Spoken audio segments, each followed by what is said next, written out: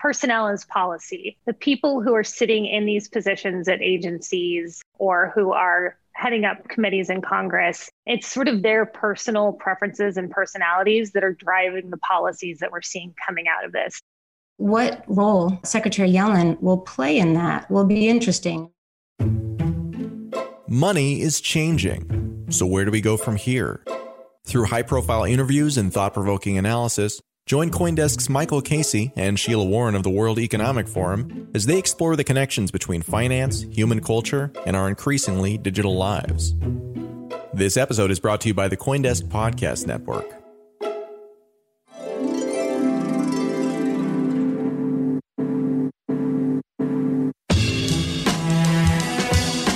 And just a reminder, CoinDesk is a news source and does not provide investment advice.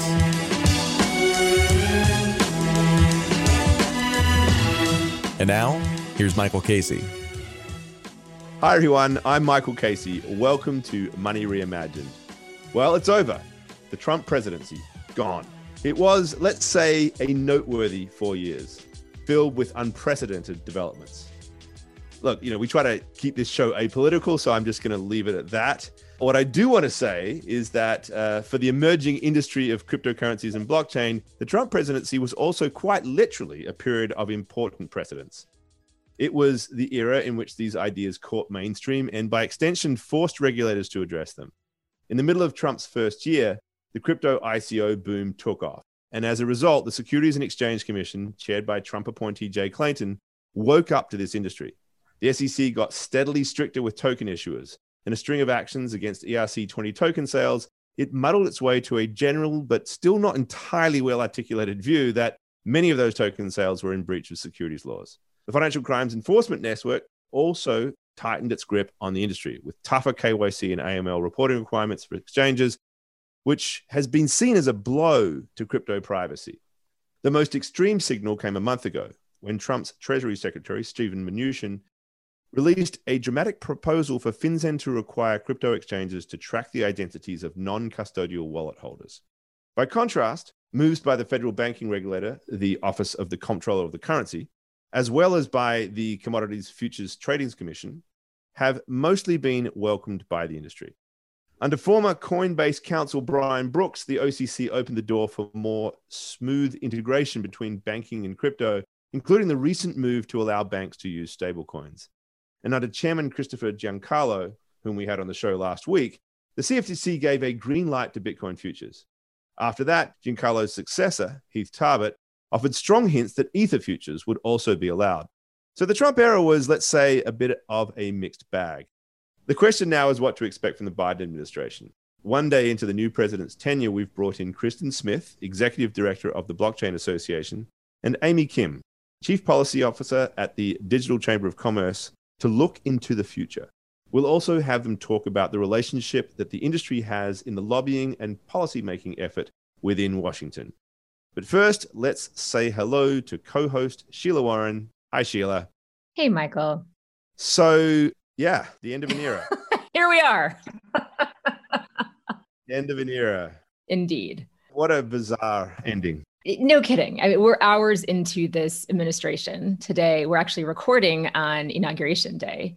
I have to say, certainly many things without precedent. I was surprised, I think, a bit by just the physical release of tension that I, as a woman of color, as the wife and daughter of immigrants, as a mom of very young children, had been holding over this entire past administration for a variety of reasons, really not many of which are related to the crypto industry, but just as a general matter.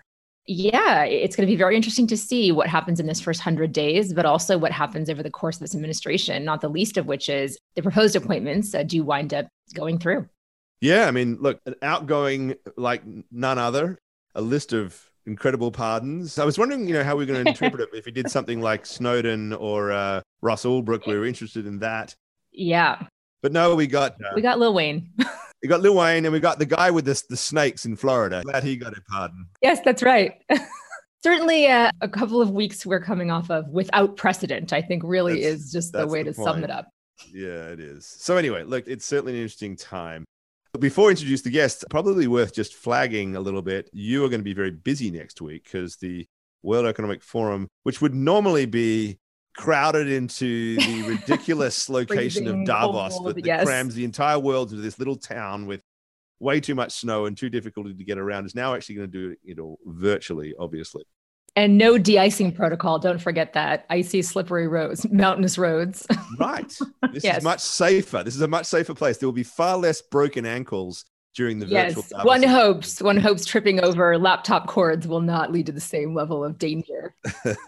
So what's on tap? What can we expect for it? Yeah, well, it's certainly, again, without precedent. So the entire event is moved virtual. We will be hosting, as usual, leaders from around the world, many heads of state who will be delivering really what have come to become their almost state of the country addressing this pandemic. One imagines a lot of the financial ramifications as we sort of begin to enter a vaccination period, speaking about vaccination rollout, things like this. We have 2 sessions that we're running on digital currencies, one of which, Michael, I'm so pleased that you'll be moderating for us. We'll be speaking about digital currencies and kind of what the future may hold, what's happened and what's coming. So excited about that. It'll be interesting to see the different perspectives that come together in that agenda. And certainly Davos has, again, it's become this time when a lot of world leaders do lay out their intentions for the coming year. And it'll be curious to see if the change in administration here in the United States modifies what we've heard over the last couple of years during this time. All righty. So why don't we move on and get our guests in here? Because I think they've got sort of more greater insights than I can bring to this at the moment. So Kristin and Amy, thank you very much for being here. The way I would like to start this up is, you heard my take on what the last 4 years were. Just rather quickly, do you have a way to characterize from the perspective of the crypto community and blockchain community what we've experienced this past 4 years? In a few words would be your sum up of it is. So Amy, why don't you take a plunge first? It is hard to say because, as you pointed out, there were so many different takes and perspectives to this, but I would say it was bumpy, partly because of what happened with the industry, taking off in ICOs and then amazing projects. We had a lot of uneven aspects of the industry, a lot of great projects taking off, maybe some not so great that needed to be addressed. And then, as you said, the agencies themselves and the leaders of those agencies had very specific perspectives on how they wanted to affect change.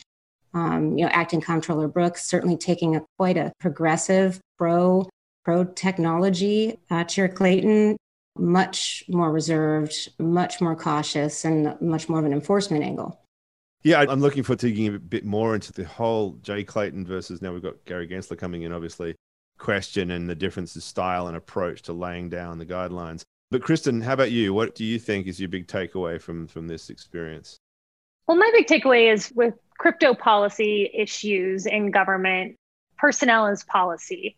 The people who are sitting in these positions at agencies or who are heading up committees in Congress, it's sort of their personal preferences and personalities that are driving the policies that we're seeing coming out of this. I don't think crypto policy is inherently a partisan issue, but it really comes down to how much do people know about it? Are they convinced that crypto is going to be the foundation of our next financial services system and our next Web 3.0 or not? And depending on that point of view, that is going to dictate what policies we see come forward. It's a really interesting point, Kristin. I do think that more than many other spaces, crypto policies have been driven by either almost a personal animus, towards crypto, or a strong belief that it is actually something that should be embraced. And I do think that under this administration, we saw a little bit more permission to reflect personal biases in policymaking, do that more overtly than I think we've seen in previous administrations. And so now that I think we're going back a little more to policymaking as usual, where there's at least a specter or a facade of objectivity that will probably come back into some of this, it'll be interesting to see how that's reflected in the policymaking. I also think we have to consider the broader context in which Biden is taking over. Certainly COVID is intended and should be the focus of the first 100 days. He's also pledged to create a lot of movement around immigration and make that a cornerstone of his administration. We have an economic crisis, really unprecedented in our country. And of course, we're seeing a lot of activity on things like central bank digital currencies and crypto technology from other parts of the world, including players like China and in Singapore and others, and even the European Union that have been significant factors in American policy. So I'll be curious to see how the new perspectives that this administration brings in will affect that. But I'm curious about a couple other things maybe you can help us get educated about here, which are three of us are lawyers. And so we do have a good sense on, or we work a lot with lawyers, and we have a good sense about how the sausage really is made, but perhaps some insight into what things really do change with an incoming administration and what things stay the same. So certainly we have significant careers versus political appointees. How does the agenda of the appointee really change the rank and file and what they do? And how quickly does that kind of change really trickle down or permeate the agencies here? I think the key distinction you made when you're looking at executive branch agencies is political versus career appointees. There are a lot of career staff and career positions where those people stay from administration to administration, but there is a list. Obviously, the Treasury Secretary and all the undersecretaries, those are all political appointees. The OCC is a political appointee. The agencies, the CFTC and the SEC, those are 5-person commissions, and the chair for each of those commissions comes from the party of the president. And so you do get a mix 5 between the two parties. So yeah, we're going to see, changes across all of these. Now, when you're looking at commissions, you got to get votes to move things through at the commission level. The OCC we found is a much more sort of unilateral, whatever the OCC controller wants to do. So there's a lot of variety, and, Congress can play a role in this as well with the Democrat-led Senate. I think we're much more likely to see, nominees put forth by the administration that are a little bit more progressive than we would have seen if the outcome in Georgia had been different. Sheila, I would add too, when a new administration is coming in, you have to look at the whole transition process as well. So in addition to you have the career staff and you have political appointees, there's a transition team that is meeting even before the inauguration with the staff on the ground in each of the agencies, getting up to speed on what are the issues that they're going to be tackling when they come in. What are the hair on fire issues that, in the minute the doors open, you've got to handle that. And what are the ones that are on a longer thread? And President Biden hasn't done this already. He's expected to issue a memorandum today that would stop additional final rulemakings, while they assess if those fit within their spectrum. And I agree with you. Blockchain wasn't really a presidential platform item that they were tackling for votes. So I think I agree with you when you say, they're going to be looking at the crisis that we're in, obviously the pandemic and vaccines and relief packages, climate change, immigration, all these things that were huge drivers of really the election over the last few months. And, he's going to we're anticipating an aggressive plan there, which I think would be a good thing because so much has been happening in the last 6 weeks, I think, even in crypto policymaking. It would be nice to have a chance to collect our bearings and take a breather for a bit. Yeah. And I think something that the industry should be looking at, and I'm sure Kristin is as well, is getting to know the new people coming in. And as she said, a lot of it is people driven and relationship driven. And I think those are important relationships to have. Government and policymakers learn from industry. And I think industry can learn from regulators in some respects. So that's going to be, I think, a challenge as we have this transition coming in and setting out what the next hard work will come in. Mm-hmm. So tell us more about that, about the role really of, the chamber, and then we can go back to you, Kristin, with the association. And of course, there are other industry bodies in Washington as well that have become very prominent and very vocal on behalf of the industry. What is the general strategy there when it comes to engagement with regulators and legislators? And how will that shift, over this next 100 days as you do get to know the people who will see who's appointed, and we do get to know what their agenda might be and how we might exert some influence as an industry? There's a lot of factors. I mean, one of them is where do we think industry is going and growing over the course of the next year? Because that will introduce opportunities and also potential pain points. And then we also look at the composition of the government as well. You have a Biden administration, it's Democratic, a slim majority in the Senate, a majority but slimmer than it was in the House. And so, what does that mean? What are their priorities going to be? Obviously, I would imagine some consumer and investor protection will be a much more elevated, issue that we'll have to deal with as an industry than before. And then sort out, where do we think some of those highlight issues are going to be? Stable coins will definitely be there, not only because of the US, but also multilateral organization drivers through the FATF and FSB and other players like that. And also self-managed or self-hosted and the decentralized finance, I think, are also going to be some issues that we're going to have to address. as well as AML, we touched on what FinCEN did and the Treasury Department did at the end of 2020. And while I think, that will change, that trajectory will change in this new administration, I think those are issues that are still out there and we'll have to deal with them with the career staff as well as the new political appointees. Yeah, no, I agree with everything Amy has said. I mean, when we approach how are we going to try to influence Washington, there is the ideally how we would want to do it. And then there's in reality how it ends up happening because things come up so fast. But, ideally you want to have set the foundation where the people in these positions and they know who you are and have a basic understanding of what the industry is and how it works. Unfortunately, we don't always have the time or the bandwidth, given that these organizations are so small, to actually go and do that work in advance. But ideally, we will have done that. When something comes up, we will already have a position as an industry. I mean, we spend a lot of time in the Blockchain Association working with our members to come up with a consensus as to what our policy position should be.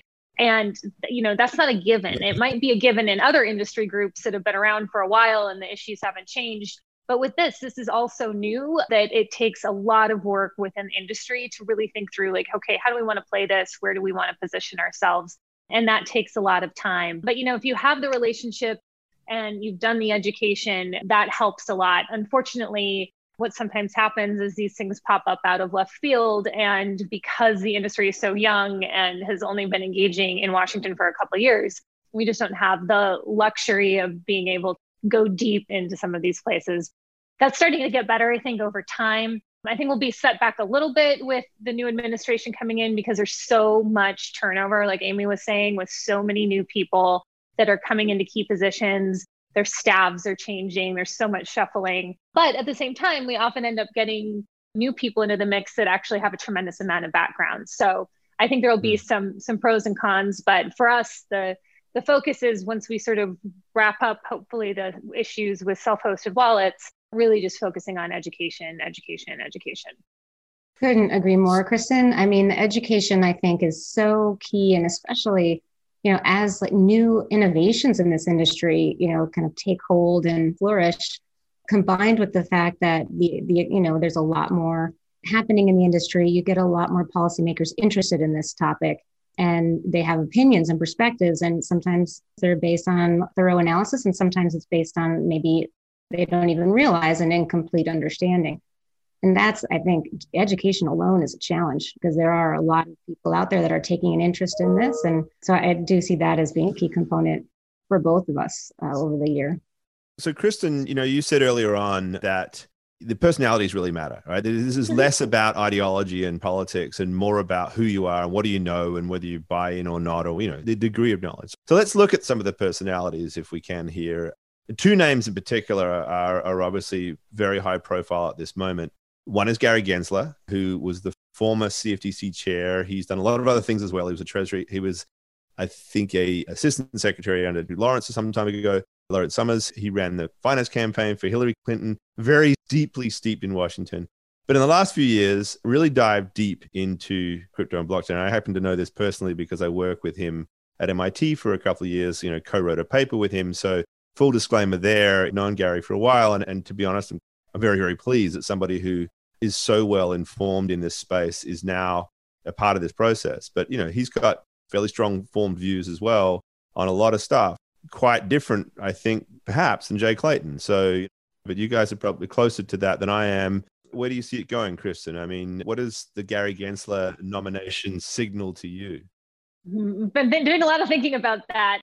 Listen, I mean, I think, with Jay Clayton, we had a chairman who didn't think highly of this space. I mean, I think that's safe to say, but also didn't really want to learn about what was happening. He didn't have a very particularly strong interest in it, really till a little bit later on. I think before he left, he did a couple things that were positive for the industry, but also did a couple things that were problematic. But we never got the sense from engaging with him that he was really interested in this stuff. Gary Gensler is obviously the opposite, and he knows a lot about this. I think the question is going to be, what does he do with that knowledge? There's been some speculation around a Bitcoin ETF, and does this kind of clear the pathway for that?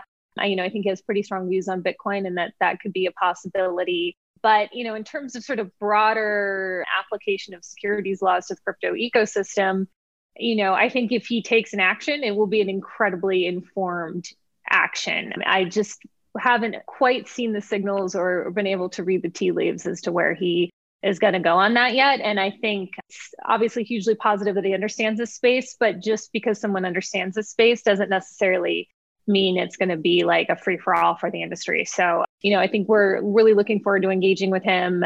Be interested to see who else he brings in to some of those key positions that are under his control.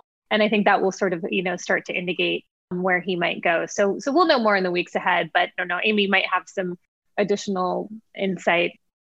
Yeah, I suppose the way I'd frame it to you, Amy, is like, how important is it?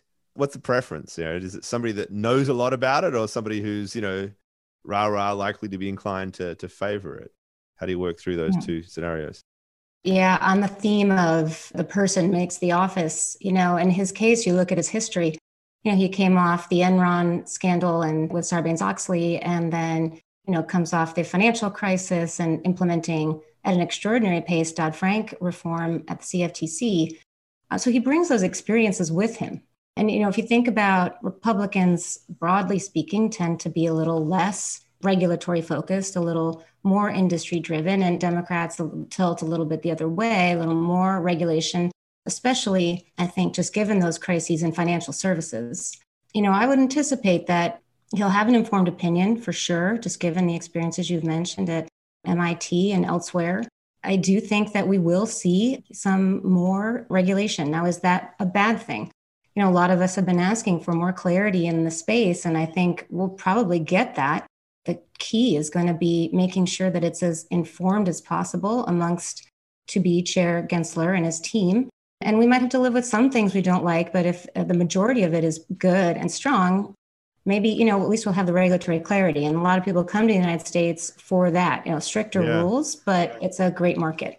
Let's drill down to that a little bit because, until this moment, I wasn't particularly well informed, not that I necessarily am much more now, but I was not fully aware of the way the SEC, rolled.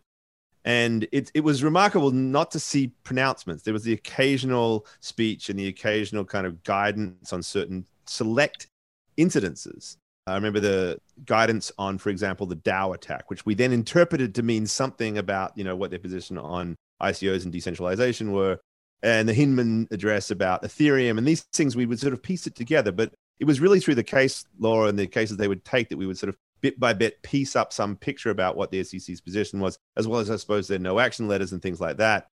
Can we now expect a scenario where there are actually more sort of formal statements about here is our position, or does that undermine how the SEC goes about its particular enforcement approach?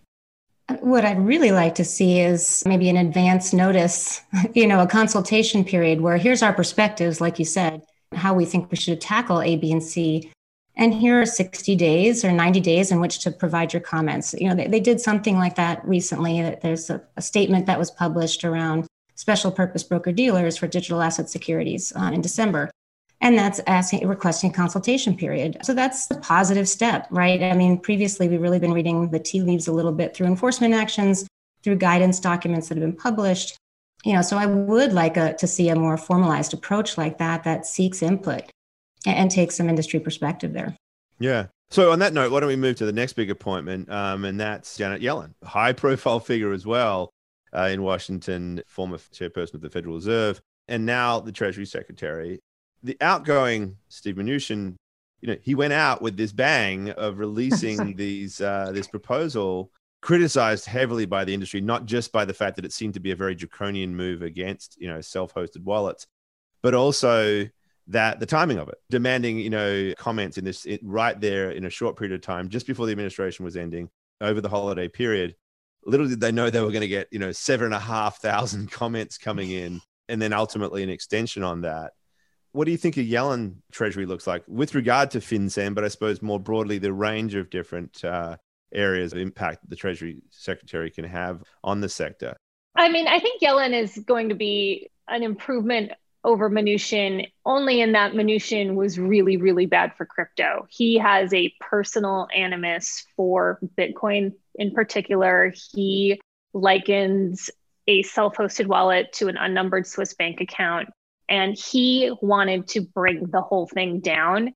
And if he could have banned it outright, I think he would have. And the attack on self-hosted wallets was the strongest, closest thing that he could reasonably come up with. I think had the industry not shown up in force, we would be living with a final rule today. He really, really wanted to get that done. And it was only through threat of lawsuit and a massive reaction with comments and, quite frankly, the incident that happened at the Capitol that slowed all of that down. So we have dodged a bullet this time. Obviously, Yellen's comments at the hearing yesterday were not encouraging at all. But that being said, I also don't think it's her number one priority. She essentially said that the cryptocurrency's only use is for illicit finance. That is obviously incredibly wrong. And we have a tremendous amount of work to do there. And I think we'll sort of see the rubber hit the road on this is, who is in the mix to be her undersecretary for these issues that handles the terrorism and finance issues. And so I think she's going to be better, but I'm not sure she's going to be better by much given her testimony yesterday. And Amy, what was your thoughts about that testimony? Yeah, well, so with the testimony, I think it was tempered. I think she answered the question she was asked. I do think she still has some learning curve left.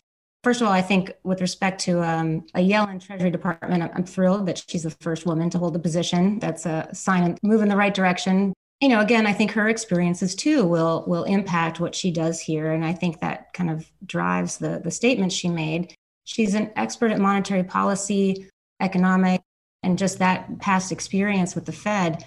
She'll have some interesting inputs, I think, on CBDC, for example, even from the Treasury Department's perspective. How deep that goes with respect to terrorist finance or Bank Secrecy Act and anti-money laundering. She strikes me as the type that will rely on her advisors for some inputs there. And if that happens, I think that's a good thing. There's a lot of smart people in the Treasury Department and law enforcement and within terrorist finance. Some of the nominations or the appointments that they've talked about, the staff that will be coming in are steep in cryptocurrency. And then the people with the boots on the ground that have been there for some time. So she's surrounded by some smart people here that I'm confident will be able to give her great advice. And she strikes me as, just given all of her experience throughout government, really, it's senior levels of government, to be someone who can listen to that advice and then she'll make her own judgment. Yeah, I think what's really interesting there too is, as you noted, Amy, her experience with the Fed. And just as someone who did create monetary policy and think a lot about stimulus and other things that are going to be deeply relevant in the first 100 days and certainly beyond as we enter this period, hopefully, of economic recovery. So what do we expect to happen with the Fed? Do we think that Biden will be naming governors? And maybe we could just do a quick primer on the Fed and how it works and the fact that there are different branches of the Fed all over the country and how they coordinate, and what the relationship might look like with a Treasury Secretary who deeply, deeply understands the Fed, who will be able to think about the intersection of fiscal policy and monetary policy and how that might work to actually be a driver within the crypto industry. That kind of intersectionality of those two different things might lead to a new opportunity potentially for the industry. Yeah, it's interesting because when she was at the Fed, I think she made the statement that, we don't oversee Bitcoin, so she didn't really have an opinion on it. Now she actually can oversee Bitcoin. And, I think it's been an interesting dynamic at the Fed with the branches and up until maybe recently, and maybe still, were more progressive on the issue. You saw a lot of reports and thinking around CBDCs and other things, coming out of San Francisco and St. Louis and others and Boston. And then now and now you see Project Hamilton. It's a great step in the right direction, probably needs more. What role Secretary Yellen will play in that will be interesting. I mean, certainly as part of FSOC, she could have some inputs there. FSOC, just for our viewers, what is FSOC exactly? It's a group of the financial services regulators within the leads within the U.S. government that was created after Dodd-Frank, really, to create financial stability oversight council. It would include Treasury, SEC, CFTC, the prudential regulators like the OCC and the Fed and the FDIC. And I think it's going to be interesting to see, there's certainly administrations or agencies led by personalities that are more open to collaborative rulemaking. So the kind of advance notices and things like that was an opportunity for collaboration or comment, not just comment, but actually consultation with the public, whether that's industry groups or others. procedurally, what happens with that FinCEN situation? Where does that stand now? So they have reopened the comment period, which I have told a couple people this now, but I had dinner that night with my best friend and I said, crypto saved. And she said, oh, what happened? And I said, they reopened the comment period and they bifurcated the CTR from the counterparty information. And she looked at me like I was, insane. But yeah, I think your point, Sheila, process is so important. And anytime there are rules that are coming together that impact the crypto industry, it is such a fast growing, complicated space that if we don't have an open process where we can bring in different points of view, different aspects of the industry, then the policy is just not going to be good. And so where we're at right now is there's now 2 comment periods. They've taken the rulemaking and divided it into 2 topics. The first is a 15-day comment period on the currency transaction reporting aspect. So just basically flagging an MSB's customers, high volume transactions to FinCEN. And then there's this other issue with the counterparty information. And I think FinCEN's focus right now is really on that first issue. It wouldn't surprise me if we see an extension. I think there's some, and Amy may know this, there's this, as she mentioned before, there's this potential for like a 60-day freeze that Biden may have issued this afternoon, maybe even while we're recording this. And so I think the good news is we're going to have a lot more time to work through this. But I also think the good news is that FinCEN has heard the message on the counterparty information, which is basically identifying who owns the self-hosted wallet. And so I'm hopeful that we'll be able to move forward with this rulemaking in a way that is much more in line and much more closer to how we treat cash than kind of doing some massive expansion into self-hosted wallets. So we're really optimistic and we consider it a major victory that the comment period was reopened. Yeah, it was a big one. Amy, so what about we move focus here to, an agency that has been looked upon more favorably, Kristin Carlo, who's now sort of in his second life, turned him into something of a real sort of figure within the digital currency, crypto world. We had him on the show last week.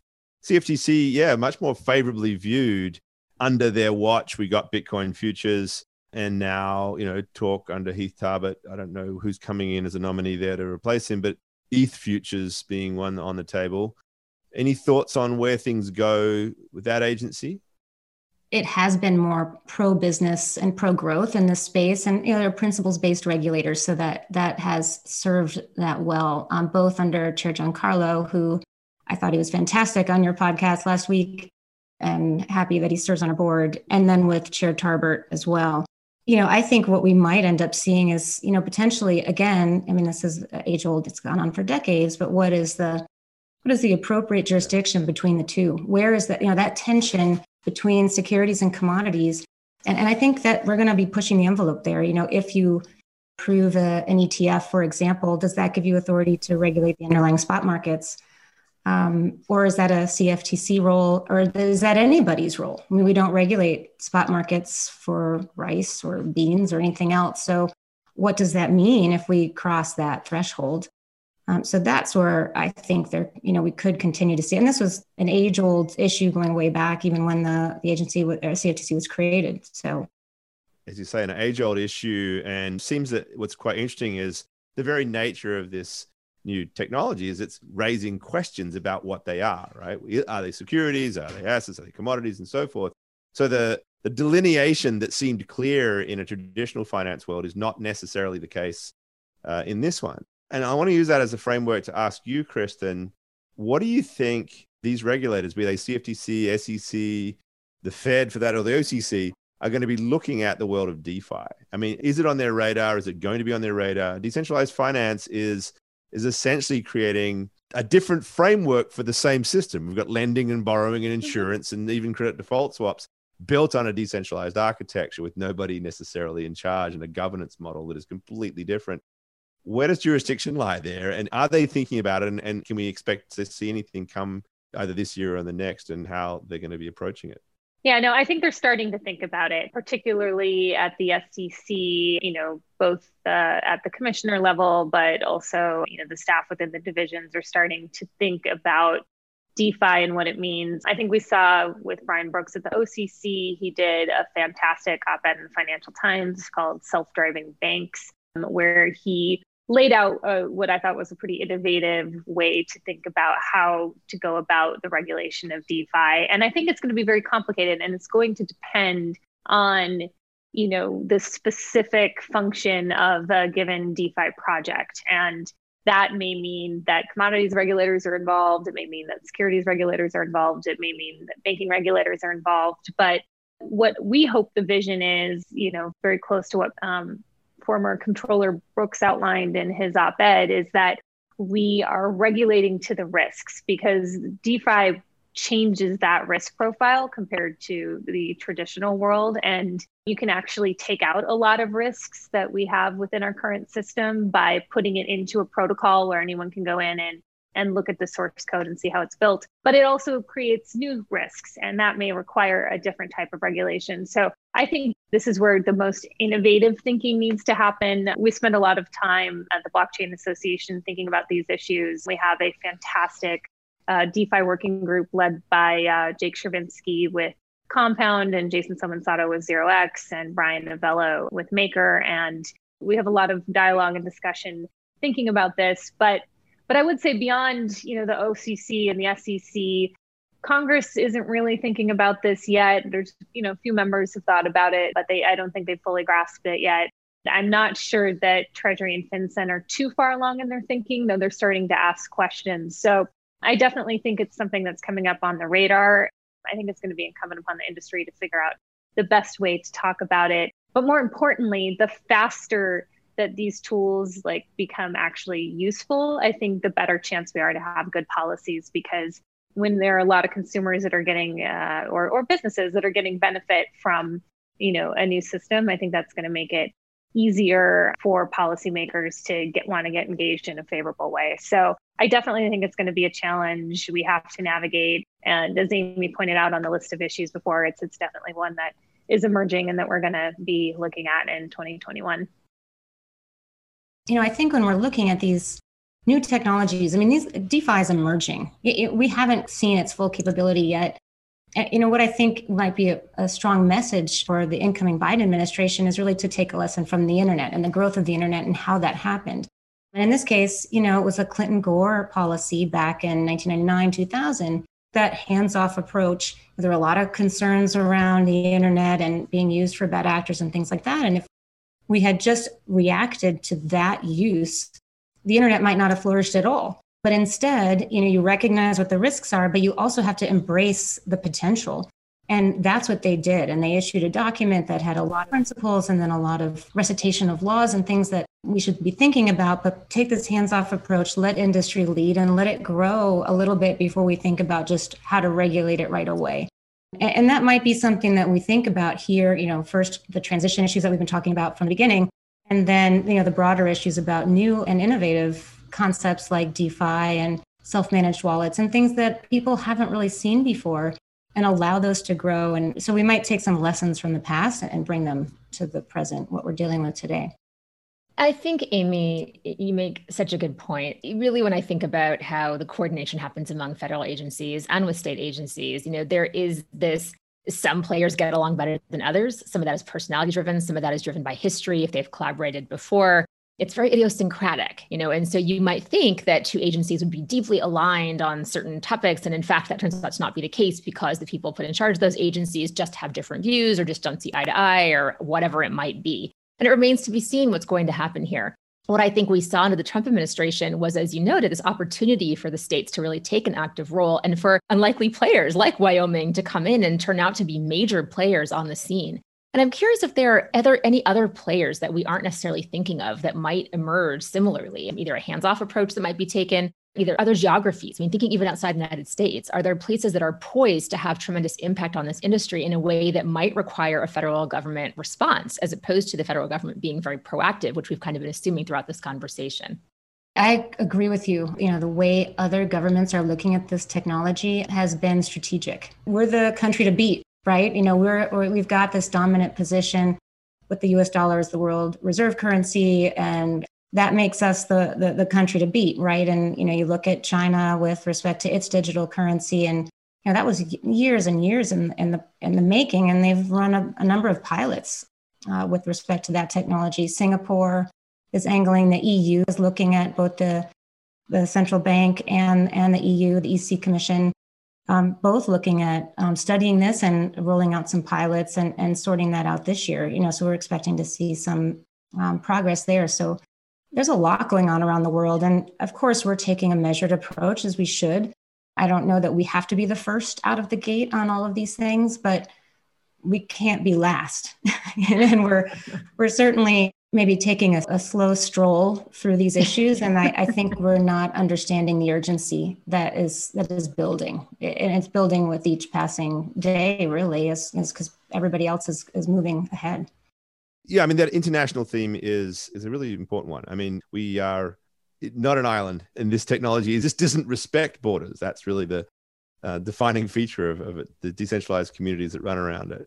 So I think it's very important that whatever policies are implemented are done within that international context. And this administration, I think, it's fair to say, is going to be inherently more international in its outlook on so many other aspects of its policymaking. I imagine that bodes better for what I just described, or not, because clearly in some respects, what's at stake here is literally US leadership of the global financial system, and CBDCs and a whole host of other ideas, stablecoins themselves, as well as Bitcoin, of course, challenge that hegemony in interesting ways. And some would argue, myself included, in fact, that eventually the US has to figure out how to get off that drug.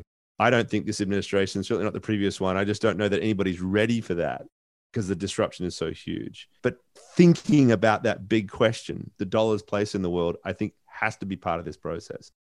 Do we have enough visionaries, either in this administration or in Washington generally, who are thinking about really how big this is on an international level, and therefore trying to calibrate policy around that? I'm not sure we have quite the number of people in government thinking about this as we want. I mean, we certainly obviously do. But, when I think about the dollar's future in terms of the scope of the membership of the Blockchain Association, CBDCs are sort of outside of what we work on. However, I do see a lot of the work that our members are doing around, dollar-backed stablecoins as actually playing an incredibly important role in keeping the dollar relevant, because if you build payment systems using dollar-backed stablecoins and we're able to move money around just as fast as a nation that has a CBDC, you're able to have all the programmability features. It's actually sort of private sector innovation and entrepreneurship that I think could actually keep the US competitive. And so I think that's maybe not the most common perspective, but sort of the perspective that a lot of our members take within the Blockchain Association. And as we sort of look at it, as our role is that there's a lot that we can do to make the dollar easier to use and easier to move around. And hopefully that will help in a small way to keep the dollar important. Because I know when you talk to any policymaker, they certainly want to, they don't want to lose that power because it is so important to the United States. But there's certainly those at the Fed and others that are thinking about this, but I think it's a long ways off before we get to some sort of a CBDC in the US. I mean, I know there's trials, but it just takes a while to make changes that are that big. But in the meantime, I think we've got some pretty good side plans. And Michael, I mean, to your point too, I mean, it's crucial that the United States maintains the dollar as the reserve currency, and we use the dollar to enforce our trade policy globally. The ability to use the U.S. financial markets hinges on that, and economic sanctions, for example. We've used the ability of foreign companies and foreign governments to access our financial services system or not based on economic sanctions policy. And if people no longer need to use the U.S. dollar to settle trade finance transactions, for example, we've lost that power, that effectiveness. And if trade finance contracts are priced in digital yuan, for example, they can be entirely offshore and people don't need to route those payments through the U.S. financial system. So I think it's an extraordinary issue. And I'm not sure, I think there are people that understand that, but I think people need to understand that more.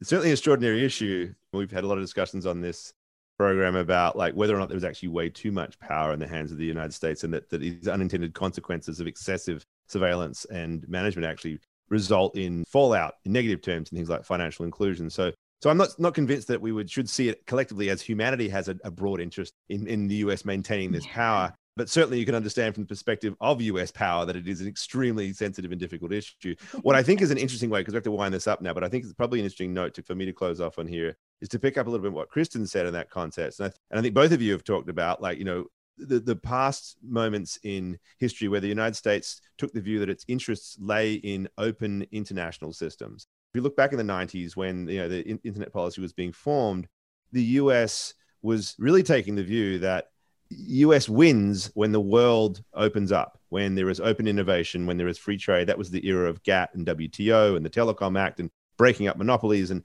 it was all about openness. And the US was advancing because of the idea that open protocols, whether it's trade policies or, literally, internet protocols, were for the benefit of all.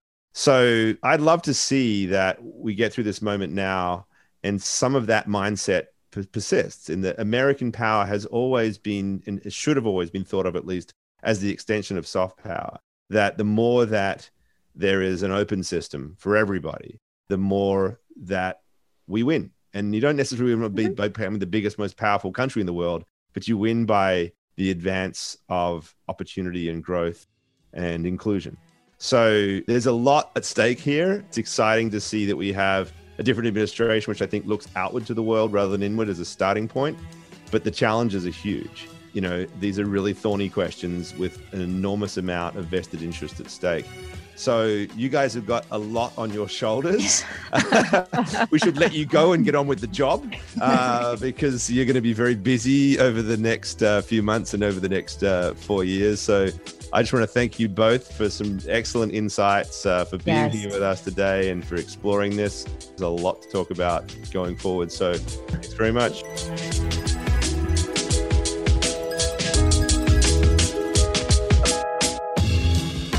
You've been listening to CoinDesk's Money Reimagined. This episode featured Michael J. Casey, Sheila Warren, Amy Kim, and Kristin Smith. Our theme song is Shepherd, and this episode was edited by Michelle Musso, produced and announced by Adam B. Levine. Do you have any questions or comments? Send us an email at podcast@coindesk.com or leave a review on your favorite podcast player.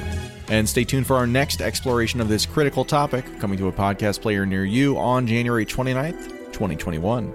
From all of us at CoinDesk and the Money Reimagined team, thanks for listening.